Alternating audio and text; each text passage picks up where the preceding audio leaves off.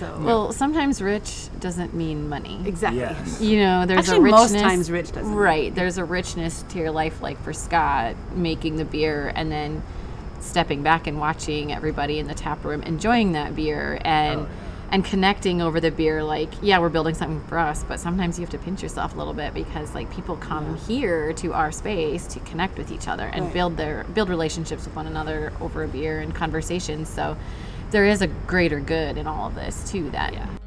Welcome to the Craft Beer Travel and Adventure Podcast with Living a Stout Life. This is where we sit down with creative thinkers, on-the-road adventurers, and craft beer lovers. Your hosts, Ken and April, live, work, and travel in a 24-foot RV in search of inspiring stories around a great beer. Welcome to Sioux Falls, South Dakota. And the Craft Beer Travel and Adventure Podcast. That's true. But I bet you a lot of you are all like, where the hell is Sioux Falls, South Dakota? Actually, some of you might be, where's South Dakota and why are you in South Dakota? But you shouldn't be, because South Dakota is a pretty cool state. Especially, like, a lot of people, when they think of South Dakota, though, they think of Rapid City area. Like Mount Rushmore. Southwest area. Sturgis. Yep. Custer. Black Hills. What's the gambling town? Deadwood. That's the one. I couldn't. Deadwood. I was drawing a blank. There's a lot of cool shit in South Dakota. There is, but we're actually on the opposite end of the state. We're south, but now we're southeast in Sioux Falls. So we're kind of on the border, basically, of South Dakota, Nebraska-ish, Iowa, and Minnesota. Although they all don't come together to that 4 points, but they're all really close.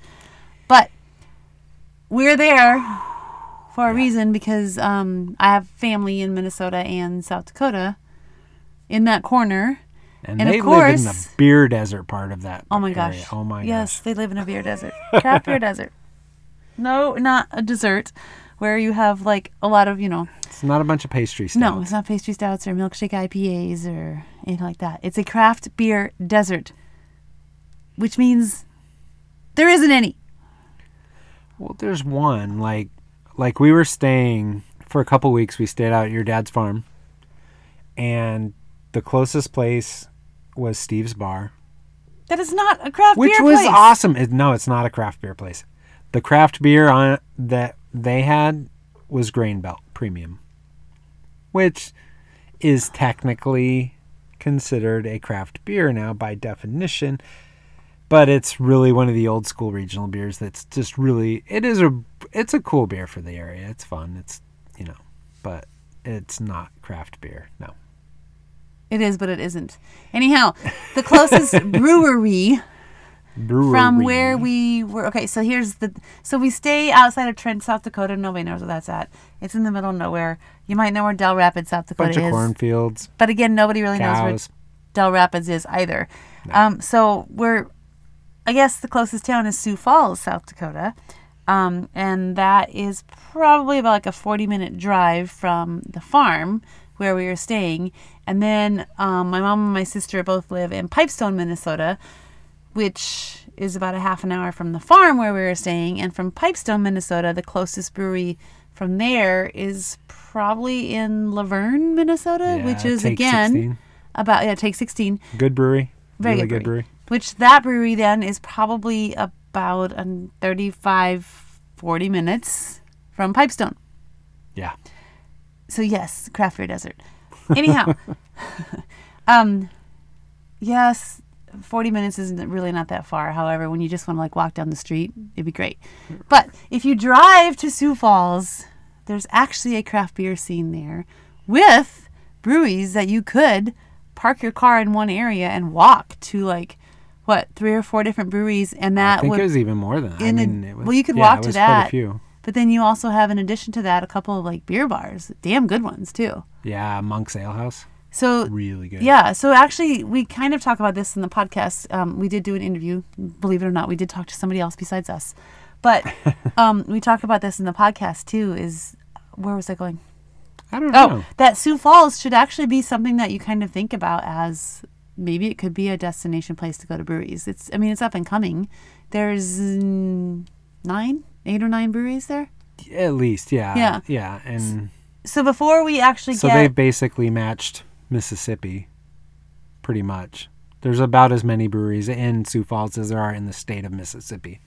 You interrupted me, but I'll go with this. But I yes, did, Sioux but, Falls. yeah, sorry. Sioux Falls is a population of around 200,000 people, and it's a city, in air quotes here, in South Dakota, which has about the same amount of breweries, like you said, in the entire state of Mississippi. Quick question. Yes. Do you know what the population of Mississippi is? I don't. So I got to look it up. I got to know because there weren't a lot of people in Mississippi, at least from when we were driving through. But, whoa, surprisingly, there are actually about 3 million people in Mississippi in the entire state. Yeah, and like 11 breweries in Mississippi. Anyhow, we are sidetracked. You sidetracked me completely because we're not talking about breweries in Mississippi on this podcast. No, we're not. We're talking about breweries in Sioux Falls, South Dakota on this podcast. And where I was trying to go was trying to say that there were how many, like maybe 9 Yeah, right. breweries in a 8, town 9, 10. of 200,000 people. Is that correct? And those breweries, hopefully I won't miss any because I wanted to list the breweries. We should probably list the one that we're talking to first because we are getting ready to talk to Melissa and Scott from Severance Brewing Company.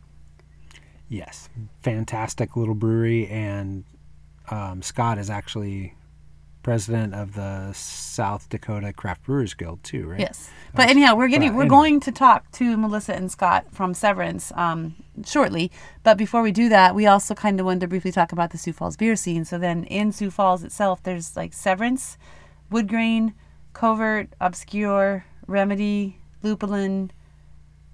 Lupulin though don't they have another brewery in Minnesota?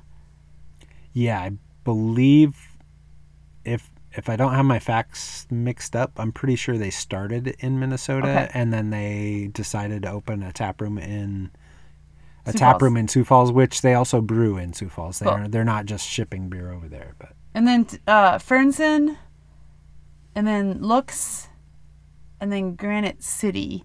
And Granite City, too, is kind of like a chain brewery. But again, they have several locations. But again, they do brew on their locations. So it is a craft brewery. kind of, yeah. Like kind of like contract Yeah. brew kind of stuff, sort of, kind of. Yeah. Yeah. But anyhow, so It's a legal schmeagle thing. I don't think I missed any of them. So that No, would I be don't think 1, so. 2, 3, 4, 5, 6, 7, 8, 9. And then along those same kind of lines, there's I'm not gonna name the okay. The one that really started a lot of this though is Monk's Ale House. They've been there for a long time. Right. But there are a couple other beer bars too that I just cannot think of off the top of my head, so I don't want to discredit them. But you'll just have to go on your own little Sioux Falls brewery tour and include the beer bars that are there as well. Just stay tuned to Living a Stout Life because we will be doing an entire write up on all the Sioux Falls breweries. Monk's is definitely the one to pay attention to for sure because they're the OG. They before the breweries really kicked off in Sioux Falls, Monk's was bringing what they could. They were getting good beer from wherever they could get it and bringing it to Sioux Falls, and that kind of inspired a lot of these guys that started breweries in Sioux Falls to start those breweries because they were tasting this great beer and there were a lot of home brewers and, they finally said, hey, wait, why don't we make good beer here? Yeah. And they did.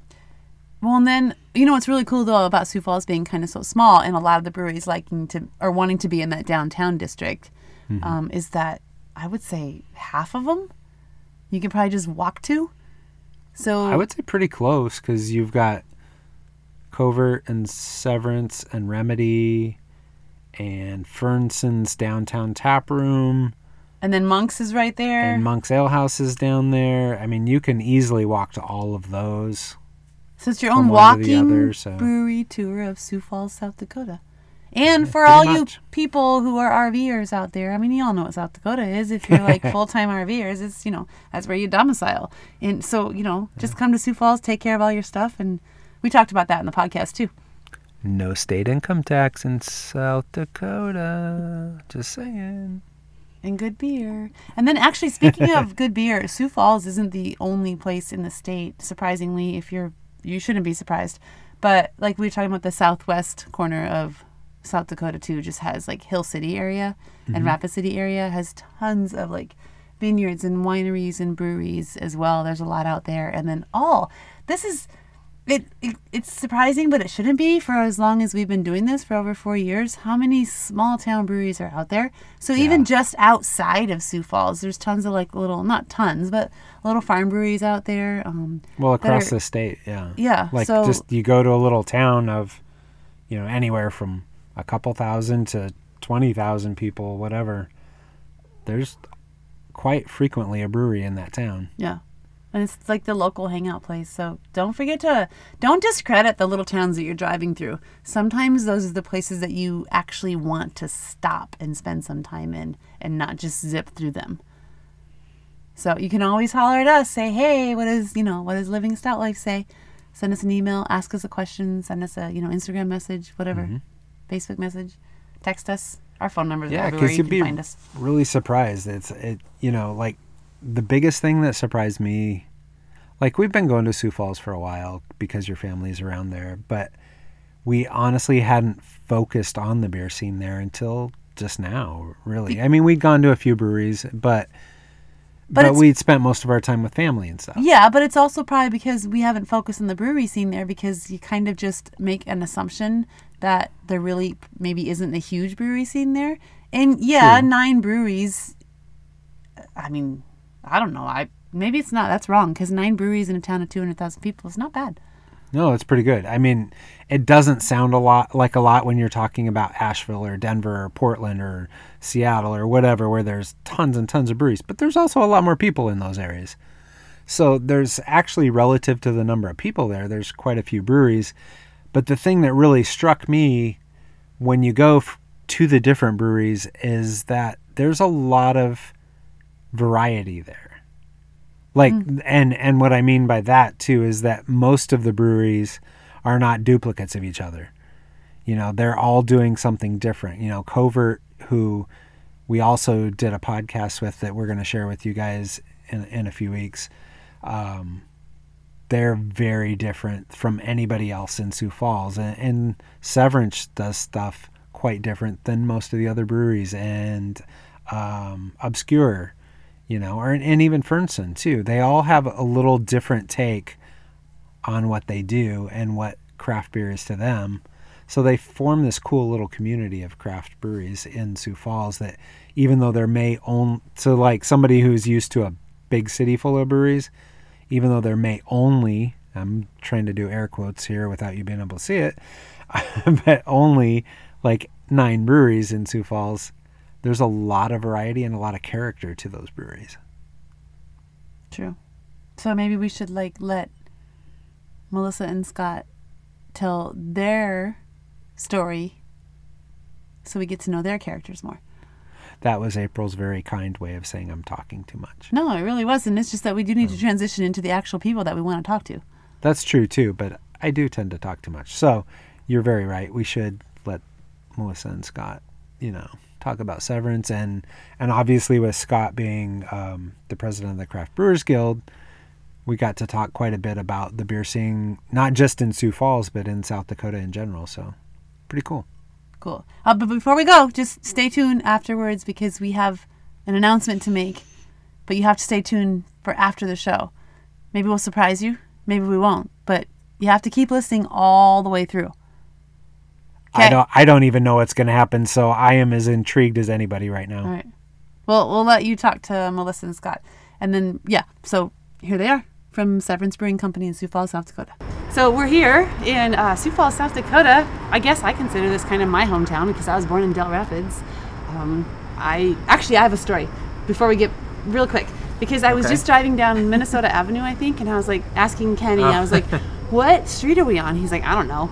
I'm like, it just looks... just following GPS. I'm like, it looks familiar. And then we passed by this mechanic shop that has this big guy. Mr. Bendo? Yes. Yep. And I was like, I knew that was the street. So when I was in kindergarten, I remember driving by that, and my friends and I were both terrified of that thing, and we would cower on the floor of the back seat of the car when we drove by that character. That's funny. So he used to be on Cliff. And a different company, actually. So I think that company closed and bought Mr. Bendo, and now he's on Minnesota. So maybe it was Cliff then, but it's the same guy then, right? It is the same guy, okay. Yep. Just at a different company, yeah. So it's the same guy that used to just terrify me when I was 5 years old. Oh my gosh, that's funny. funny. He used to live over off Cliff or somewhere over there, right? I think so. I remember when we would visit my aunt and uncle down here, we would always drive by Mr. Bendo, and that was like the highlight of my trip. Actually, I didn't cower, but Yeah, I cowered. But he's like not that big. It's funny. Okay, now that I'm in my 50s, it's just not that big a deal anymore, and I'm not hiding from him. But Anyhow. even Minnesota Avenue though has changed a lot. Yeah. The last several years. So I don't remember a lot about it at all. And actually, once we get into this more, so by the way, we're here with Melissa and Scott from Severance Brewing Company in Sioux Falls, South Dakota. And so once we get into it more, I'd love to talk more like the beer scene and absolutely. in Sioux Falls and even in the state because it's up and coming. It really is. great. It is. Yeah. Yep. There's a lot of good beer There's a around lot here. of things going on here. Yours is the best, though, right? Nice smile. Of course. So I don't know. Maybe tell us your story, kind of the story behind Severance, where you came from, the name, because there's so much behind your name. Sure. Oh, yeah. There it is. Do you want to start with, I guess, the Christmas gift? Yeah. So, craft beer for us started our first year of marriage. Scott was just starting to get into craft beer, and so I thought, oh, cool, there's a beer making kit at the store, so maybe he can make his own craft beer. So for our first Christmas together, 13 years ago now, or 14 years ago, Yeah. I bought him a Mr. Beer homebrew kit. And so that is kind of what started his love for making craft beer. Little did I know that so many years later, here we are with a full-blown brewery, but it's been kind of a fun ride. And then the whole name behind Severance, I can let Scott kind of tell that. Yeah, and with that Mr. Beer kit, so that at least the first kit that I produced on that was god awful, but it kind of opened my eyes at least to the fact that I can actually make beer at home. It's something that I had never even considered. You know, Do you remember So what the beer was? it was just their regular Or what? pale ale. Like Okay. I don't know what the name of it was, but it was just the pale ale. But I mean, you get with that kit, you get it's malt extract. They give you like 5 pounds of sugar to throw in it, and then it's already hopped. So like, there's really not Oh, much you can man. do to it, right? So, but at least like it opened my eyes to, oh geez, I can actually make some of this at home. So I got that for Christmas, and we popped the first ones open, I think, for Super Bowl, like that year. So I had made the little kit and did it for Super Bowl, and then after that, though, it turned into like an obsession. So by my next Christmas and birthday, then it was like, okay, I want to get into all grain brewing, and went from 5-gallon batches on the stove to 10 gallons in the garage, and then we moved out to out by Renner, which is about a mile north of Strawbell Winery, where some of the other pieces of this puzzle kind of come together. But out there, then I had a fully automated 10-gallon system, and it's basically a small version of what I'm brewing on now. Right. But so then from there, Melissa actually was working and doing some freelance work as a graphic designer for Strawbell Winery that was just a mile down the road from us. And we were talking with Don South, the owner out there, and I was nerding out on craft beer that night, and he's like, it's pretty obvious you have a passion for this. Like, have you ever thought about actually trying to pursue it full time? And I had not, but started looking into it. This was 2011, I think, if memory serves, like January of 2011. So started honing down on a business plan and trying to figure out where we might want to go. And at that point in time, we actually had a letter of intent in to sublease a space, which is now where Mackenzie River is downtown here. Okay. But it used to be an old flower shop. They had a giant cooler downstairs. They had a giant warehouse / garage area that would have been perfect for either setting up the brewery or at least storage space. And then an upstairs area where we could have put the bar. So we had that letter of intent in, and they basically, one of the caveats in there was we had to get approval from the city before we were going to move forward with anything. Right. And at that time, where the kitchen for Mackenzie River is now, you used to go up those steps, and to the right-hand side was a music studio.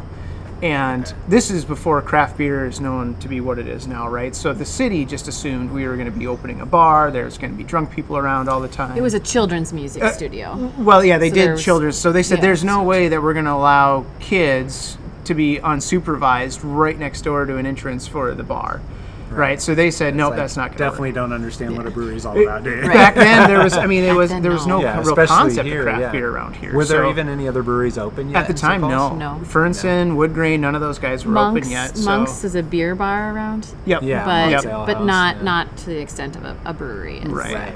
So that was the only thing that they could have had to gauge on, and to them it was still a bar, right? So so then while we were waiting to try to find a new spot downtown, at that point in time, we had just had a 1-year-old at that point in time, and I got a raise at my old job, and it was one of those deals where it was like, okay, let's just maybe put that on hold. Let's take care of the family first, and that went down the road a little ways, and thank God it did, because when Mackenzie River took that space over, they basically condemned the building, and they had to gut wow. it and rebuild it from the inside out.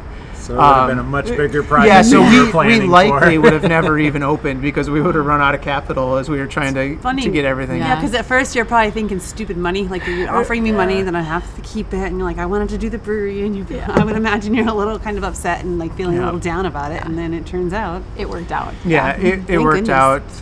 And thankfully it did go out that way. So, but in the meantime, then, so I started kind of working my way up at the bank that I was working at there, and it was one of those deals where it was like, the higher up you get, the more money you make, the more stress you have, and the more I disliked what it was I was doing, and made the mistake of going into management for a company that large. And at that point, you really start to realize that you and everybody that is working for you is literally a number on a spreadsheet. And your salary associated with it, and it's an opportunity or a risk, right, to the company as far as you sitting there on their balance sheet.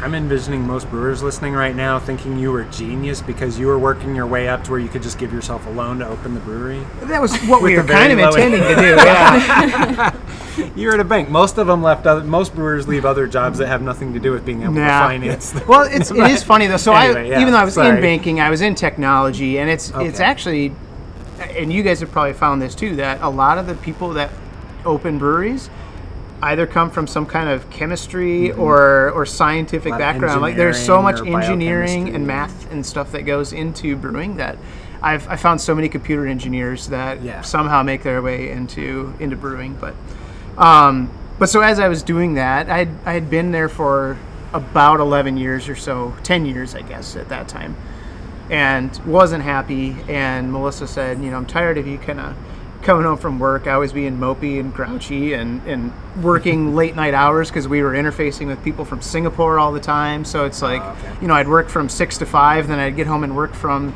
9 till 10 or 10:30 at night, just working with those folks in Singapore. So she's like, I'm just tired of you kind of being grumpy all the time.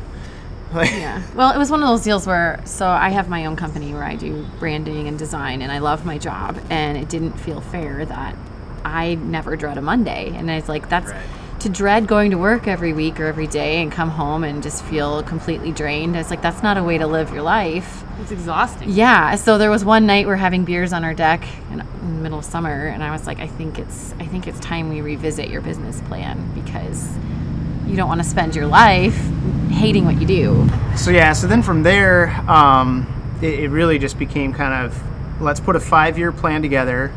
And this was 2017. So we're saying it's 2022 now. So but let's put a 5-year plan together. Let's figure out how to fund the brewery on our own. So we don't have to take out too much for loans. We don't have to necessarily bring on like a bunch of investors and all that. Started working towards that. So we got the Dave Ramsey book, and we started doing the snowballing our debt and all that. And we did get everything paid off in about 2 years, except for our mortgage, and had saved up during one of those years. We said, okay, everything that I make at my job, we're gonna keep and live off of. Everything that Melissa makes, we're gonna put into savings, because we know once I leave that there could be some rough times where we're not gonna have a paycheck. And so we put that plan together and said it was going to be 5 years. We'll have enough money put together that we can open the brewery. Well, in that time, like 3 more breweries had opened up in Sioux Falls or around the area, and we're like, God, this it's going to be saturated by the time we hit 2022 if we don't open soon. So we accelerated that plan, found another couple to come in as business partners with us, who unfortunately we've since bought them out, but we basically by 2019 then had everything together, and I left my job April 1st of 2019. We say that we created our own severance package, essentially, right? Is really what the name comes down to, leaving corporate America, kind of literally cutting ties that I used to wear to work all the time, and just starting something new. So that's our own severance package. And so I left in April. We did the build out here ourselves. So everything you guys see inside, all of the woodwork, the tile work, all the framing, all that stuff was done by us, with the exception of plumbing and HVAC and electrical. Right, stuff you do. Yeah. So we busted our ass to get the brewery and stuff ready, at least it was the end of June. Brewed nonstop from June through the end of August. And we opened with 11 beers on tap. We had like 3 more waiting in the wings. And then we had our 12th tap, which was our Ambidextrous Hitchhiker. Our first sour was what was voted to go on. That went on 3 or 4 weeks later. So, but yeah, so within 4 months we had done the build out, brewed all like 16 beers, and opened on August 2nd in 2019. So he didn't eat or sleep for about 4 months. I can only imagine. And then crazy. of course you're like, so things went well right out of the gate. I mean, was business good? Business was very good out of the gate. I mean, that first day that we opened, we opened at 4, and by 2:30 or so, I think we started getting a line of folks ready to come in. But then we had a good August, decent September, and then started getting into winter in South Dakota. Where we were in a brand new up and coming area, and people didn't know that stuff existed this far north on Phillips Avenue by Falls Park there. So it was a rough winter, but we got through it. Started getting into February, where business was finally starting to turn around a little bit, and then February of 2020. We need to 2020, clarify. Yes, we all know where this is headed. and COVID hit. So. Business started picking up. We were super excited to finally have our first full summer as a brewery. And then our dreams were crushed on like March 13th of 2020. But yeah, guess what? You guys get to shut down. You don't get to have anybody in your tap room. We did at least get to have beer to go. They did allow that here too. Yep, they did allow that. So us, along with 4 or 5 other breweries in town overnight, stood up online platforms to sell our beer that none of us had even considered as necessary at that point. Everybody was scrambling at that point. Going, okay, how do we do this? Yeah, and then it got into the crowler shortages that everybody ran into, because everybody had to pivot to beer to go, and so it was a very bizarre first 6 months there of 2020. But then were you guys canning right out of the gate? No, or was it even on your radar to be canning at any point soon? Or? Not at all. We in our business plan, and obviously things have changed a little bit in the market too, but in our business plan we said, we'll kind of figure out what our flagships are. We're out of a 3,300 square foot space, but only about 1,000 of that is dedicated to the brewery. So we didn't really look into full canning lines or those types of things. So what we figured would happen was, 2 or 3 years in, if we build up enough of a following, then we'll look at maybe contract brewing and having somebody else brew and can our beer for us, just to get started until we can really prove that out. But yeah, by August of 2020, I was looking at our balance sheet and looking at, what if we have another fall, like we had through the spring, where everything gets shut down again, and it's like, we got to diversify. So we invested in a small 2-head canning line where literally our old partner Mark and I would stand there for hours on end, filling 2 cans a minute. One by one, seaming, and just doing that. And the quality, we didn't have a ton of control over the quality on that, but at least it got us into market and helped kind of diversify a little bit. And since then, we have invested in a little bit better, fully automated canning line. It's still small scale, but one where the quality is actually much better going forward, and fully automated, and doesn't require like 2 of us to be standing there all the time. So are you still then running like your own marketing, graphic design kind of business, or are you full time now? Yep. So that's my full time job, and then I help do the marketing and design here for Severance too. So you're still working full time and helping with this? Yeah. And you are only working here and still brewing? I do. So I do all the brewing, and then do all the CEO fun stuff, right? So all the bookkeeping, get to do all the fun TTB paperwork for the federal government and taxes and employee payroll and all that kind of stuff. So fun might be the wrong word for like payroll and things like that, but are you still having fun, or do you feel like you're stuck in another cubicle again? Kind of definitely not stuck in another cubicle. And to this point, I have not dreaded or regretted coming into work at all, right? However, it's definitely been, with all the twists and turns we've had over the last 3 years since we've opened. We just celebrated 3 years, and with all those twists and turns, I mean, it feels like it's been about 10 years.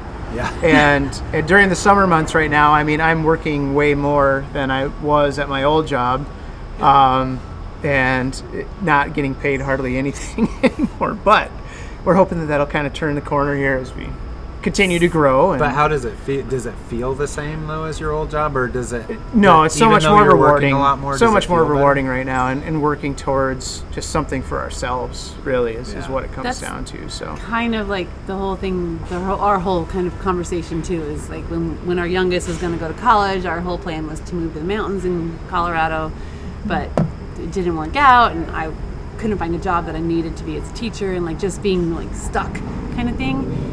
And I was kind of pissy about, why am I relying on somebody else telling me if I can find a job or not? I'm like, I have to figure out my own kind of thing. And we're like, well, what are we going to do if we can't move to the mountains like we had planned? And we listened to some podcast about somebody living in an RV, and we weren't RV people at all. And we're like, what? You can live in an RV? So then you kind of reassess like everything. yeah. And you're like, well, what are we going to do? So yeah, we kind of work more. I mean, although drinking beer and talking to you guys on the podcast really isn't This doesn't feel all a lot that of work. stressful. Yeah. Right. There's a lot of editing that goes on, a lot of behind the scenes, a lot of things, and we're not getting rich off of this, but there's so much more that you feel from it. So Well, sometimes rich doesn't mean money. exactly. Yes. You know, there's Actually, a richness. most times rich doesn't. Right. There's a richness to your life, like for Scott, making the beer and then stepping back and watching everybody in the tap room enjoying that beer and connecting over the beer. Like, yeah, we're building something for us, but sometimes you have to pinch yourself a little bit because like people come here to our space to connect with each other and build relationships with one another over a beer and conversations. So there is a greater good in all of this too. And that's what we've always said too about it, is like beer is about more than just the beer. Yes. It's the community that's around it and people that you meet, and like there's so much more than just that beer. Yeah. So the reward for it all is definitely there. Yeah, and one of the really cool things in our space with where we're at here with 4 floors of residential above us is that there is a really good group of regulars that comes down. I mean, it's almost like a Cheers type of situation, right? Where I would say there's probably between 6 and 8 of them at any given time, depending on who stays in the building and all that. But you know, they'll come downstairs and it's, oh, where's Zach today? Or you know, I mean, it's just really cool that way that they all come down, they all hang out together, and then between them and our staff, I mean, they go out and hang out then together after work, right? So it's really cool that way too. So before you guys opened Severance, did you get a chance to go to a lot of other breweries? Did you enjoy visiting breweries and all that? Yeah, Good. we used to visit breweries a lot, and in fact, like I always wanted to go back to Mexico for our 10-year anniversary, but we spent that going down to Omaha and touring breweries to get ideas for Severance. And so we mostly, like anywhere we travel, we try to like go hit up the breweries, of course, but we intentionally went and visited like Des Moines, Omaha, Minneapolis, All over Denver area. Denver, and I would take a little notebook with, and I'd write, you know, while we're drinking the beer and experiencing their different environment of each brewery you go to, what you like, what you don't like, what you like, what you don't like, what you could expand upon to make it your own, and that sort of thing. So we got a lot of ideas from touring and researching at other breweries. So how many breweries have you been to since you've opened Severance? Not nearly as many.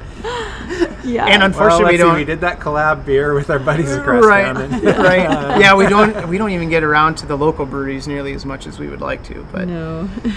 but yeah, it's just it's a different beast. That's a time, Yeah. a time thing. And our kids are older and busier too, so it's a little harder to get away.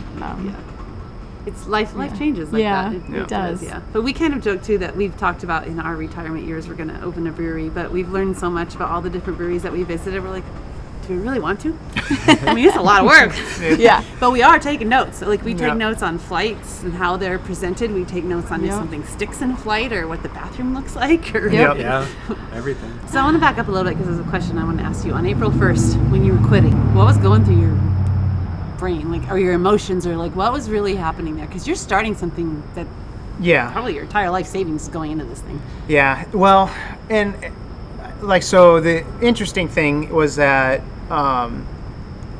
the folks that I was managing at the time were located in Singapore, Irving, Texas, or Jacksonville. So it's not even like my team was here. So I did like a quick conference call with them. We kind of did our final farewells. Apparently they enjoyed working for me more than I thought they did, or at least that's what it came off as. But then, yeah, I literally left there, even though it was my last day, and I probably should have stayed a little later. I left at 11 o'clock that day, and I had brought a pair of jeans and a different T-shirt with me, and came right down here and started framing with my dad that afternoon. So I had no even time to to even process what was going on. Plus, we had announced this back in 2018 when we signed our lease. So a year before we opened, we had the lease signed on this place when it was still just concrete on the first floor. And Jody Schwan with SiouxFalls.biz had caught wind of it because she works directly with Lloyd Properties, and was immediately reaching out to us for comments and wanted to publish a story. I'm like, well, crap, I can't have her publish a story and then have my boss actually read that story and find out about this, through that. So I had to tell my boss at that point in time, back in August of 2018, that, hey, by the way, I'm going to be leaving in like 8 months. So they and I had 8 months basically to prepare. So you had a little bit of time. There was a lot of time to adjust ahead of time, but on that day, it was literally like, okay, I'm leaving, I'm changing clothes, and now I'm getting to work, like real work. So, you weren't You like, probably it haven't maybe looked wasn't. back. Yeah, You maybe were, it wasn't like a running out the door, like, serendipitous or something. Yeah. We had that drive over from the bank, and That was literally about it. And the bank is only like 5 minutes away from here, so it wasn't even that long of a cool off period. But. so then you do a whole program too with like severing ties, and you have something on your website too, like a whole like highlighting other people who have severed their ties. Yeah. Where did that idea come from? Like, who So yeah, submits part of to that? Like, part of the whole thing with creating the severance package, and then just kind of we said it was like severing the tie that I was wearing at work all the time. But from there, we've turned it into kind of several different things here. One, if you go into the tap room, walk down the hallway that leads you to the restrooms, but then also all of our beer doodles, you'll see there a mural of a hophead cutting his tie, wearing a white button down with a black tie. That is literally a picture of me cutting my tie, and then we had a local artist come in and put the hophead over it so that at least anybody at that point could envision themselves as that person severing ties. But then we've since turned it into a severance package where you, for our anniversary, you buy into the package. It's basically a crawler club, right? So you get one crawler a month, get your T-shirt, and get a anniversary glass. But then part of it is we throw that tie up on the wall for the year, and then when we come to Severance Day, is what we call it, our opening day, then you get to cut your tie, and it either can represent something that you're doing as a change in your life, or just something that frees you, I guess, from maybe your day to day. It could be it could be leaving a toxic relationship. It could be a change in attitude, a different mindset. Maybe it's a career change, but I think everybody experiences cutting ties in some way at some point in their life, and so it's something I think a lot of people can relate to. And so that's kind of where the whole severing ties comes in. And then you created the Severing Ties Spotlight. Yeah, and so what you're referring to on the website is our Severing Ties Spotlight. And so that to me was just a way to get other people involved and start sharing their stories and putting a spotlight on their stories, because I think ours is, while unique, it's also, there's probably a lot of other people out there who have some really interesting stories. And so we just try to find people who have something similar. You know, most of them have been leaving corporate jobs to pursue something that might be a little bit less stressful, pursue something they're passionate about, and then we just share their story on our blog. We put it in our email, our weekly email, and then we also, you know, put it out on social media. You got to feel somewhat ahead of the curve, like, because like this whole big, like, everybody's quitting their jobs, The right? Great Resignation. The Great Yeah. Resignation. It's like you're kind of maybe it's your fault. You guys started this whole. You guys got to sever ties, and so it's like caught on bigger than you thought. I don't know. Yeah, that's one of those deals though, where something like the COVID pandemic makes you kind of reassess what actually is important. You know. Yeah, I think that's a huge part of what's going on. Is just people going, "Wow, what if?" I mean, that was a big what if moment for people. Like, "Wow, where's this going?" And like, Exactly. Yep. what do you mean the state's shut down? It's like, what are you talking about? What is that? But How does that I even look? have to say, so many people wait till there's something really drastic in their lives that scares the crap out of them Yeah. to change anything.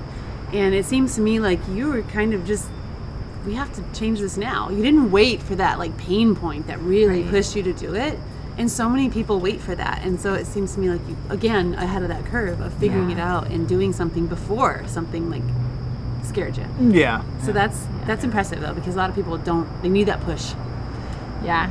I think for me, it was more just like that real, and maybe it was getting into my 30s. I don't know. I started having this perspective of life that like, wow, I hit 30 really fast. 40 is going to be here before we know it. And then I'm 50, and then 60, we're going to be thinking about retiring. And it's like, we have to do this now, or what if time runs out? You know, that sort of thing. So I think it's just, instead of settling for the status quo and, oh, life's comfortable, maybe we'll do this someday, it was like, no, let's walk the talk that we've been having, like talking about this dream we have of a brewery. So let's do this. Not to get too crass or anything, but we have some group of friends of ours that are always just like talking about like, you do this someday, or someday this is going to happen, or someday. So we're all like, F someday. Yeah. Like, it's now. Yeah, And yeah, we exactly. actually have didn't she even do like an Instagram thing for it? She like totally just went with the whole thing on like, They got a F license someday, plate. we're doing it on They actually got a license plate approved. This whole someday was thing like, is wow. not happening. We're doing it now. I think we need to name a beer that. Yeah. F someday. There you go. Or at least forget someday. Forget. I know someday. a bunch of people that will try really hard to get here to get some of that beer. But so, what about you, Melissa? Did you ever have a job before your business that like you worked the grind and like it was just a job, or? Kind of. I've always loved what I've done, but I remember even back to the days of college when I was working for a different corporate bank over in Marshall, Minnesota. I was in their marketing department there, and I remember sitting in the break room and talking with a friend of mine in college, and I'm like, this seems terrible. Like, I don't see myself sitting in a cubicle from 8 to 5 Monday through Friday for the rest of my life. So I've always kind of known that like an office job wasn't for me. And so shortly after getting my first like full-time job out of college, I had started freelancing on the side doing graphic design work. I never thought it would be my full-time gig, but after having a couple kids and really wanting to have that flexibility to be a mom and not, be working for someone else and paying a daycare to be with my kids more than I could be with them. Then eventually I kind of built up my clientele and was able then to just jump ship and do that on my own. All right, who likes beer better, or who likes beer more? Hers are gone, so. That means she likes it more. Well, she drinks faster. I think I had smaller pours, but Yeah. no, definitely Scott. I love beer, but I'd say it's definitely his thing. So who's like the one that like just wants to have a really good beer and just drink it and not analyze it all the time, and who's the one who's analyzing it all the time? You too. Analyzing. Yeah. I do analyze, but yeah, after you have the first one, then you can just relax and have some more.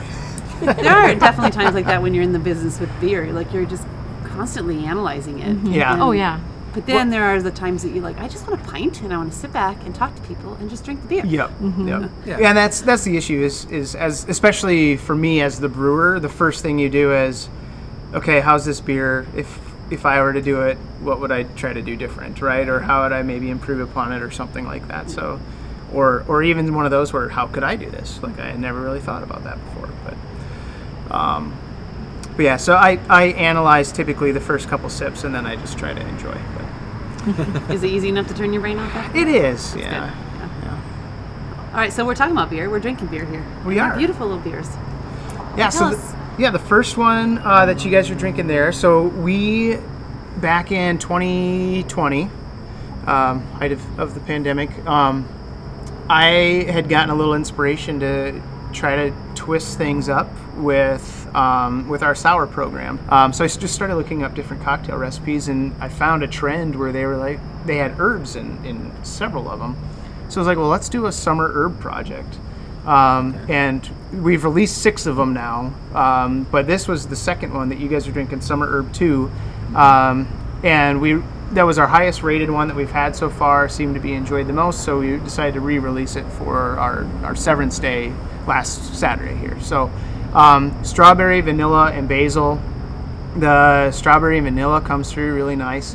And then that basil is just kind of it's not overpowering. Like you don't want to get it to the point where it's almost like pickle juice or something like that coming through. But yeah, so you get that nice kind of just herby, kind of herbal kind of note to it. But It's also not a pucker your face, suck in your cheek sour either. So I Right, was quite right. pleasantly surprised. yeah, with and that vanilla I think Yeah. is kind of helps round that out a little bit, so it's not quite so sour. But No, that's great too, and I like that you used vanilla instead of throwing in like some lactose or something, Yep. because it's like and we do in some of ours, but yeah, that one we do But focus this more on the one- vanilla. it balanced really well. It gives it that kind of creaminess to it, that strawberries and Yep, cream kind of yep. feel to it a little bit without being over the top that direction Yep. either. It's really good beer. Yeah. So does your crowd, like your fans when they're coming in, are they looking more for like your flagship beers, or do they like it when you're rotating a lot of different beers? It depends, I guess.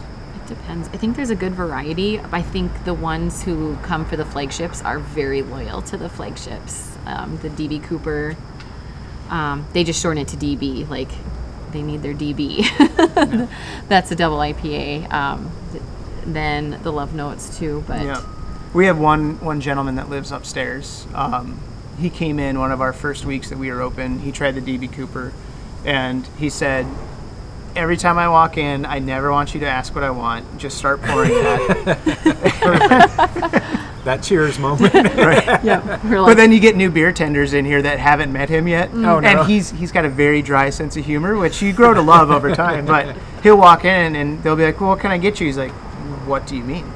Like you're just supposed to know this. So apparently we need to include that in our training manual. I mean, hey. As long as he's living Yeah. here, he's going to be included. Yeah.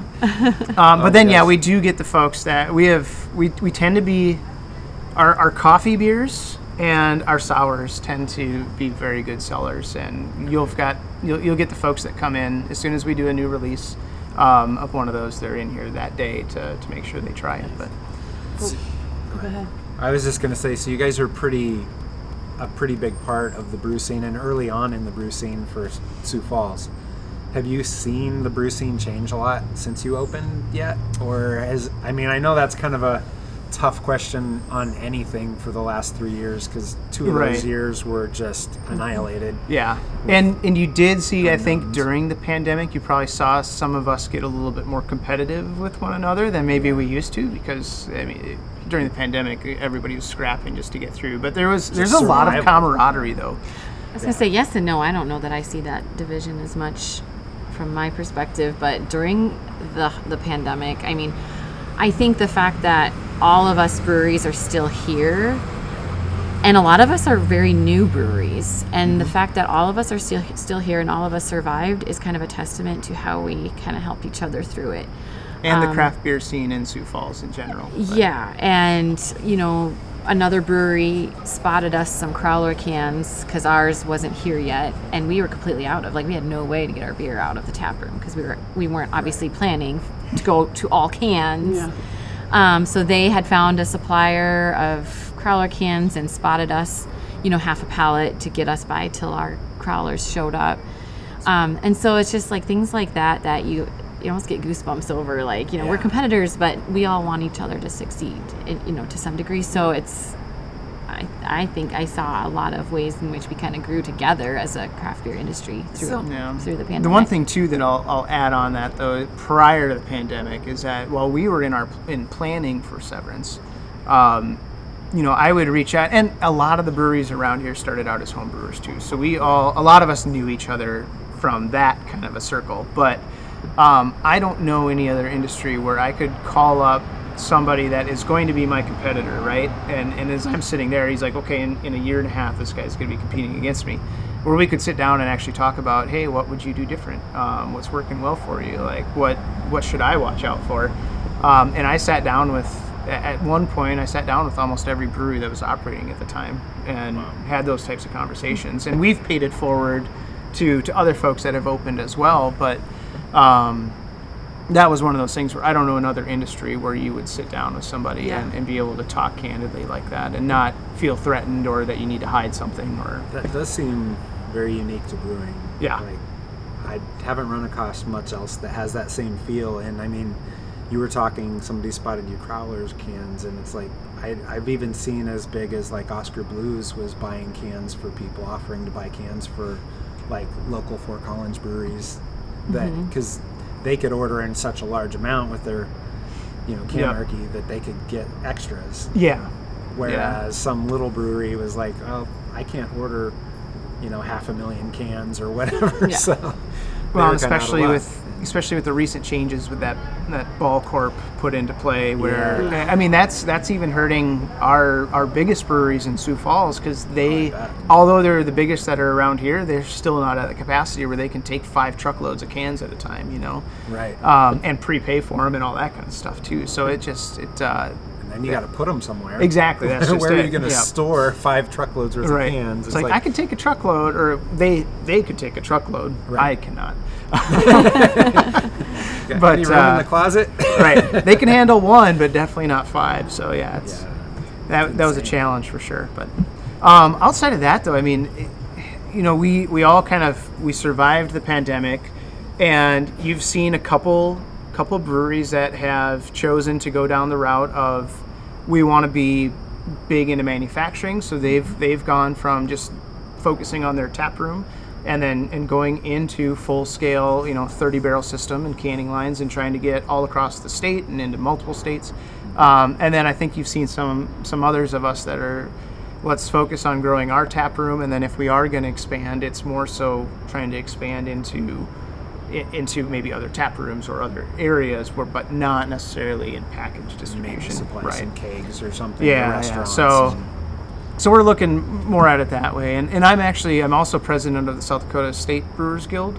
Oh. So I've seen that as well. And just from the state's perspective, we're up to about 44 operating breweries now.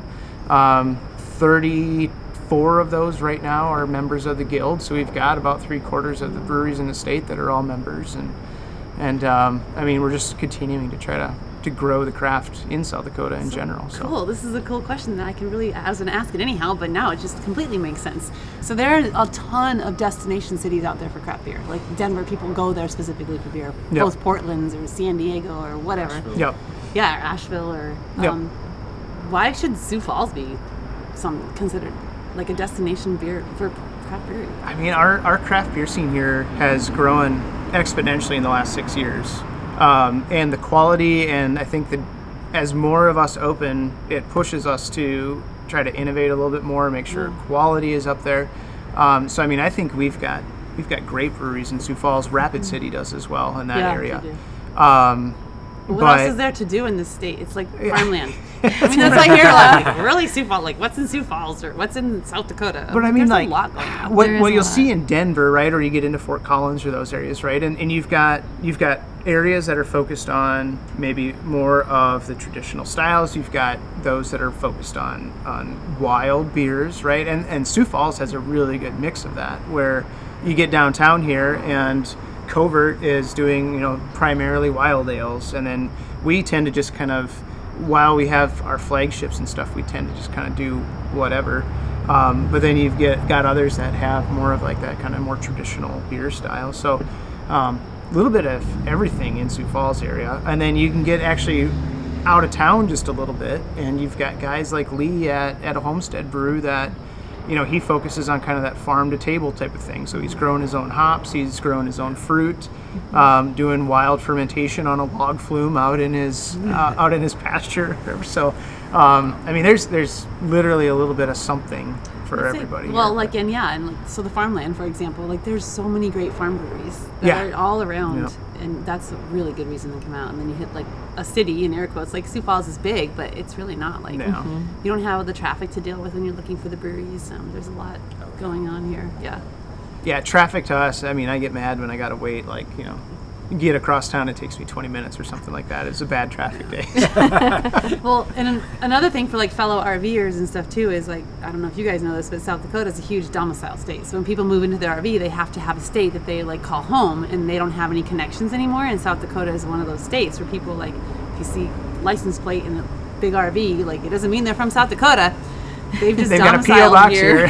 Because of what? No state income tax, is that correct? No state income tax. So when all those people draw. come in to do their doctor's appointments and get their cars done, tags and all this stuff that they need to do, but you would normally do at a stationary home, you come to Sioux Falls, you visit all the breweries, you take care of all the business. There you go. There you go. Yeah. But one of the big things that we focused on, even though we are very limited in the space that we have in our brewery, was to make sure we got a hot liquor tank. That a lot of the downtown breweries don't have at least a hot liquor tank where they can capture and reuse water. So they're doing everything on demand, but then all their cleaning water and all that kind of stuff is also just coming directly out. So for us, we're able to, as we're chilling our wort down going into the fermenter, we're able to recapture that water and make sure we use it in subsequent batches of beer or use it for cleaning.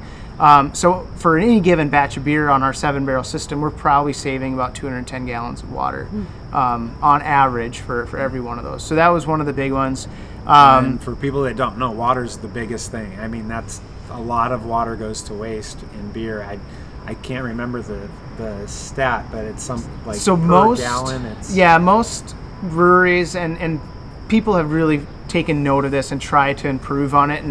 And if you're doing things like filtering or those types of things, they're obviously much more water intensive as well as you're working through that. But most of the time it takes around 6 to 7 pints of water to produce 1 pint of beer.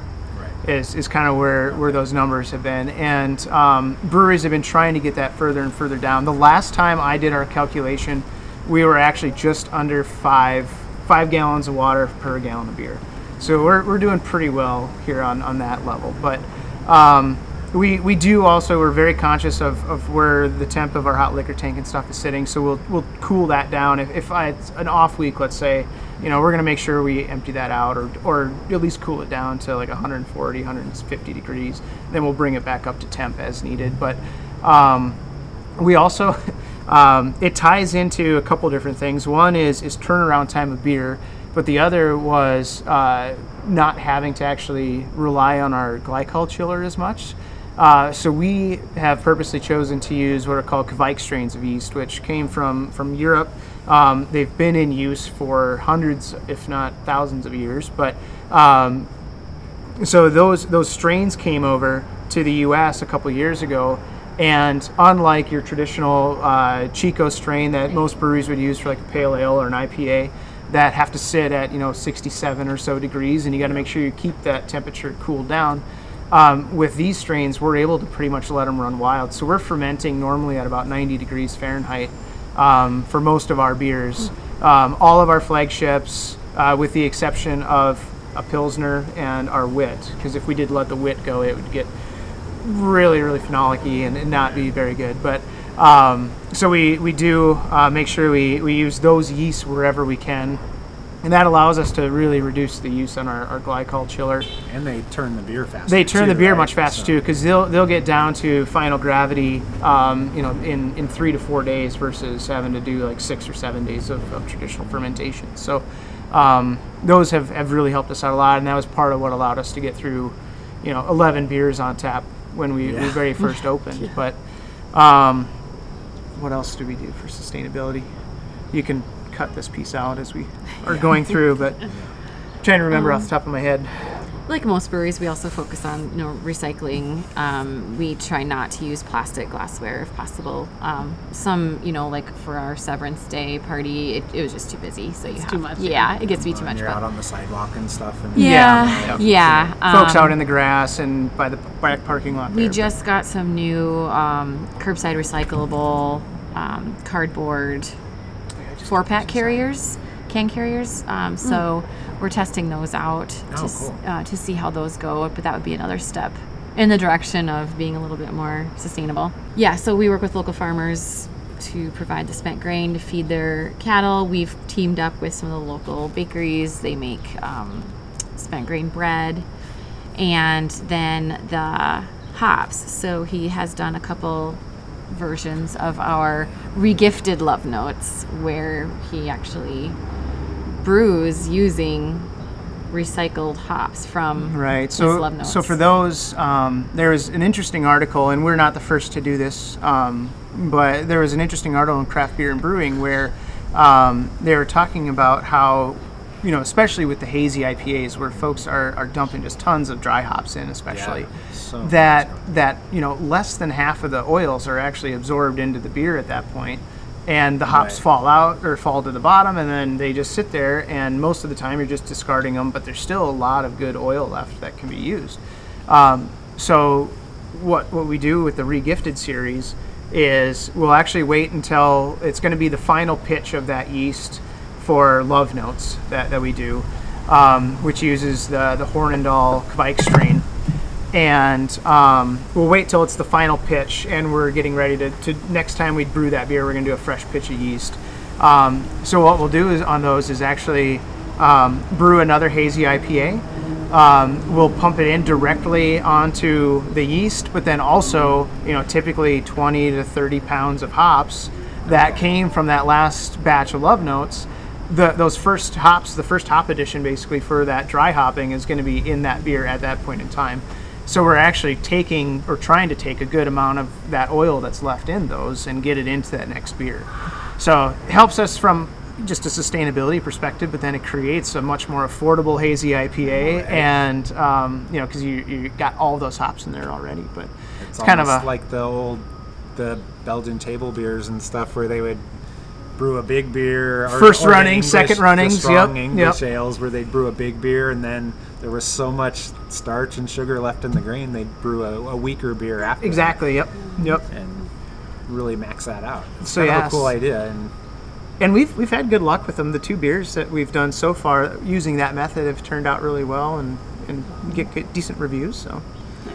Do you have to do something like completely different for that beer though? It's like it's going to be a one-off beer because I imagine you can't really know what you're going to get out of that. For sure. Not always, and it has probably have been a good idea, but. And we have used 2 different we've done it twice. One we called regifted birthday cards. The other was regifted love notes. But they both use the same yeast and the same hops off of love notes. So at least we get that piece of it. But yeah, we changed all the kettle and whirlpool hopping, changed up what was being used in there. And then we would completely change then after that first quote unquote biotransformation hop addition. We would at that point then start dry hopping with different hops on top. So it would change each time. But All right. Well, we have to start wrapping up. We probably should. But before we wrap up, I want to hear about this other beer that we're drinking.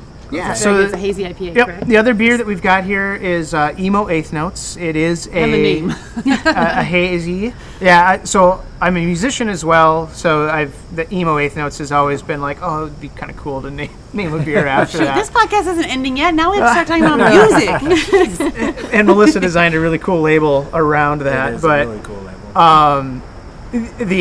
So I knew I wanted to use the name before the beer. So at that point I was like, okay, how do I kind of reverse engineer the beer to fit the name? And with that one, what we ended up doing was 8 dry hop editions that are evenly spaced. Or not, I'm sorry, not dry hop, but whirlpool editions that are evenly spaced, 2 minutes apart, with equal amounts going in. But this one, what I really like about it uses a lot of Michigan copper, which comes from one of our local hop growers here. So, a lot of what hops can be grown around here are the ones that a lot of folks don't necessarily want at the moment. They're not the super sexy, like super tropical, citrusy types of hops that are really popular for your hazies and that type of thing. But what Troy has done is actually worked with Glacial Lakes hops, and they actually do have a lot of those that they've released that he can buy into. So he's focused a lot on Michigan Copper, Mackinac, and some of those other types of really citrusy, fruity hops that does allow us to actually use those in our hazies. So, That's cool. yeah. I like it. Tell us briefly about your music career. It ended mostly What? when we had Opening kids. the brewery didn't free No, up time for you no, to be it was a when we have musician, kids, because I grew up playing drums and was in a band with my dad for my entire high school and most of college. And so we would go gig together on the weekends. And then when I got out of college, came to Sioux Falls and joined a band that did covers, but then also a lot of originals. So we actually got to record an album. And we were gigging a lot. So it was like if I wanted a night off from gigging, I had to let them know 3 months in advance. Oh, yeah. Otherwise, it was every Friday, Saturday night until 3 in the morning. We'd get home at like 4, and then you'd do the next thing the next night. And then it was always Wednesday night practice. You wouldn't get home till midnight on Wednesdays, and so it was one of those deals where I made a deal with Melissa that was like, well, when we have kids, we'll pause some of the touring and gigging for a while. And He does actually get to play, so we have a lot of musicians here. We like to support the local music scene, so our taproom manager, Ross, plays bass. Oh, cool. Another one of our regulars is a phenomenal singer and guitarist, and then Scott will come down with his like djembe or something, and djembe and cajon, and just do an acoustic set. So a couple times they've all played together here at the brewery, which is really fun. And then one of our beer tenders, Kendra, she also plays violin. So you throw that in, and it makes for a really fun night. We did a really cool rendition of My Hero from Foo Fighters. Yeah. And she threw the violin in on top, and it was it so was good. gorgeous. But and actually for Foo Fighters, they unfortunately with Taylor Hawkins passing, they canceled the concert here in September. So we're trying to work on a Foo Fighters tribute night that would have been the night of that concert. So we're going to release like a Foo Fighters inspired beer, and then we're going to try to do like just a big cover night that night for all Foo. When is that date? It'll be September 19th if Okay. we can get it truly planned out. So. Yeah, that sounds awesome. That would be really cool. Yeah, that'd be really, really cool. What a way to, yeah, that's awesome. All right, so I know you got to get going, but really quick, you have to think like on your feet. Are you guys ready? Uh-oh. Yep. Each of you. All right. Okay, this is I hate putting you on the the spot. quick fire rapid fire round. It's just one question, and you're going to answer it about her. And so I'm pointing. Listeners can't see me pointing. Scott's going to answer the question about Melissa. Melissa's going to answer the question about Scott. Uh-oh. So if she, It's a new twist. based off of her personality, if she were a beer, what beer would she be? Now you have a chance to think about that because you have to ask about him. Answer it about him. It can be a beer. It can be a style of beer. Yeah. I don't want to name the wrong one. Oh, come on. We'll say Love Notes. And that actually, the name Love Notes, the name used to be longer, and she gets really mad at me about coming up with really long beer names. It's a marketing nightmare. But Love Notes was originally called Love Notes on the bathroom mirror because it's a hazy, and I was coming out of the shower one day and my mirror was fogged over, and I'm like, writing a love note on the mirror for the next time it fogs up that you see it come out. Oh, and so that we'll say Love Notes. Oh, that's so sweet. For him, I know he likes IPAs, but I feel like, don't take this the wrong way, a Pilsner. Just hard-working beer at the end of the day to relax. Hard to please. No frills. No frills, basic Pilsner, I think, is what I would Best say. In the embodies best me. possible way. No, I like that. That's great. That's exactly what I was. Yeah, It's okay. It's hard to be a good Pilsner because that's the beer that every brewer judges every other brewer That's true. on, right? You That's can't what I was use- just going to say. you Yeah. How can't- good's your Pilsner? Yeah, you can't hide behind anything. It's You a cannot. clean You're- beer. Yeah. You are what you are, and everybody's gonna see it. Yeah. We can say for now, cheers to severing ties. Yeah, All right, no, yeah, no cheers. ties. Cheers. Get rid of those nylons and ties Yeah. and everything. Yeah. Yeah. Thanks, guys. So when we went into that podcast, into that interview, like one of the things I was excited about was talking about just the name Severance and how it came up. Because I felt like this kind of a kinship, I guess. Because I think probably a lot of people who go full-time RV would get that kind of severance, severing ties and cutting ties, and making the choice to do something different than just the typical here's what you're going to do for your life because this is how it's expected to be. And there's nothing wrong with that if that's what you like. If you're enjoying what you're doing, it doesn't matter if you're doing it at a desk or punching a clock or being a CEO or whatever the hell you're doing, being a weekend warrior. I don't care. If you're happy doing it, then you're happy doing it, and that's fine. But I do think there's something to be said about stepping outside of your comfort zone a little bit and trying new things and doing new things and trying to find something bigger and better, even if it's no matter what it is, I guess, because that's going to be different for everybody. But that was a really cool tie-in for me to Severance. I wasn't even trying to pun. I wasn't even trying. Come on. That was good. But that was really cool too. I like how Melissa started the you guys should all check it out on their website, the highlighting the people who have cut ties and severing ties and highlighting those that have changed something in their life that they needed to change. So I like that idea, how she's highlighting their customers that have done that. And like she said in the podcast too, like whether it's just changing your mindset or severing a toxic relationship or changing your entire life by switching careers or whatever. So, but I like the way that they're highlighting their customers with that as well. So that's pretty cool. Yeah. Sever those ties, baby. Nylons too. Nylons can go out the damn window. No That's nylons. what I think with the ties and the nylons. I don't know. Whoever the hell invented all that crap. Forget about dress codes.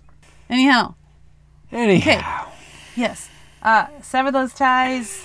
But don't sever your ties with us because we need to hang out and like chill out. And speaking of that announcement. Oh yeah, you have your big surprise announcement. What the hell's going on? I need to know. Big surprise announcement. Breaking news, because I'm in the dark here. I don't know what the hell's going on. Okay, so for those of you who have not been listening to our podcast ever and you're brand new, this is a huge announcement because it's about Camp Carpe Diem. It's the coolest adult camp ever. For those of you that listen to us religiously, this is not a huge surprise. However, what the surprise is it is coming up soon and we will sell out. So if you are considering coming to Camp Carpe Diem, the coolest adult camp ever, where we get together and meet community of travelers and drink craft beer and go to breweries and go mountain biking and learn about photography and go on these beautiful hikes. It's in Asheville, North Carolina, Asheville-Brevard area of North Carolina this year, October 20th through the 23rd. And oh my goodness, October is like right around the corner. It's kind of freaky how fast it is. It's coming up. Summer is not over. I don't want to hear it. It is. No. Summer's dead to me. However, if you're on the fence about showing up, just buy the tickets. Show up. She's not BSing you. It is literally, we're within a handful of tickets of selling out. Yeah, and it's worth it. It's so much fun. You're going to meet so many great people. And even if you're not like into mountain biking, and you're really just want to like meet a community of travelers, this is it too. We have so many different types of people coming. It's really cool. So sign up now. CampCarpediem.com. That's all I got to say about that. All I can say is I'm blown away by your surprise announcement. Right? Mm-hmm. You should be. Freaked me out. Okay. Very cool. And with that... Wait, I was going to say something else, but I forgot what I was going to say. Oh, also you mentioned too that we have Covert Artisan Ales coming up. They're from Sioux Falls as well, so they'll be coming up on another podcast. Hit up those small town breweries. They're really great. Oh, and speaking of, I just kind of feel like we should tell you where we are right now because we're in small town. We're outside of Gibbon, Minnesota, which is also outside of New Ulm. Yeah, we're kind of, I guess, about halfway in between the two.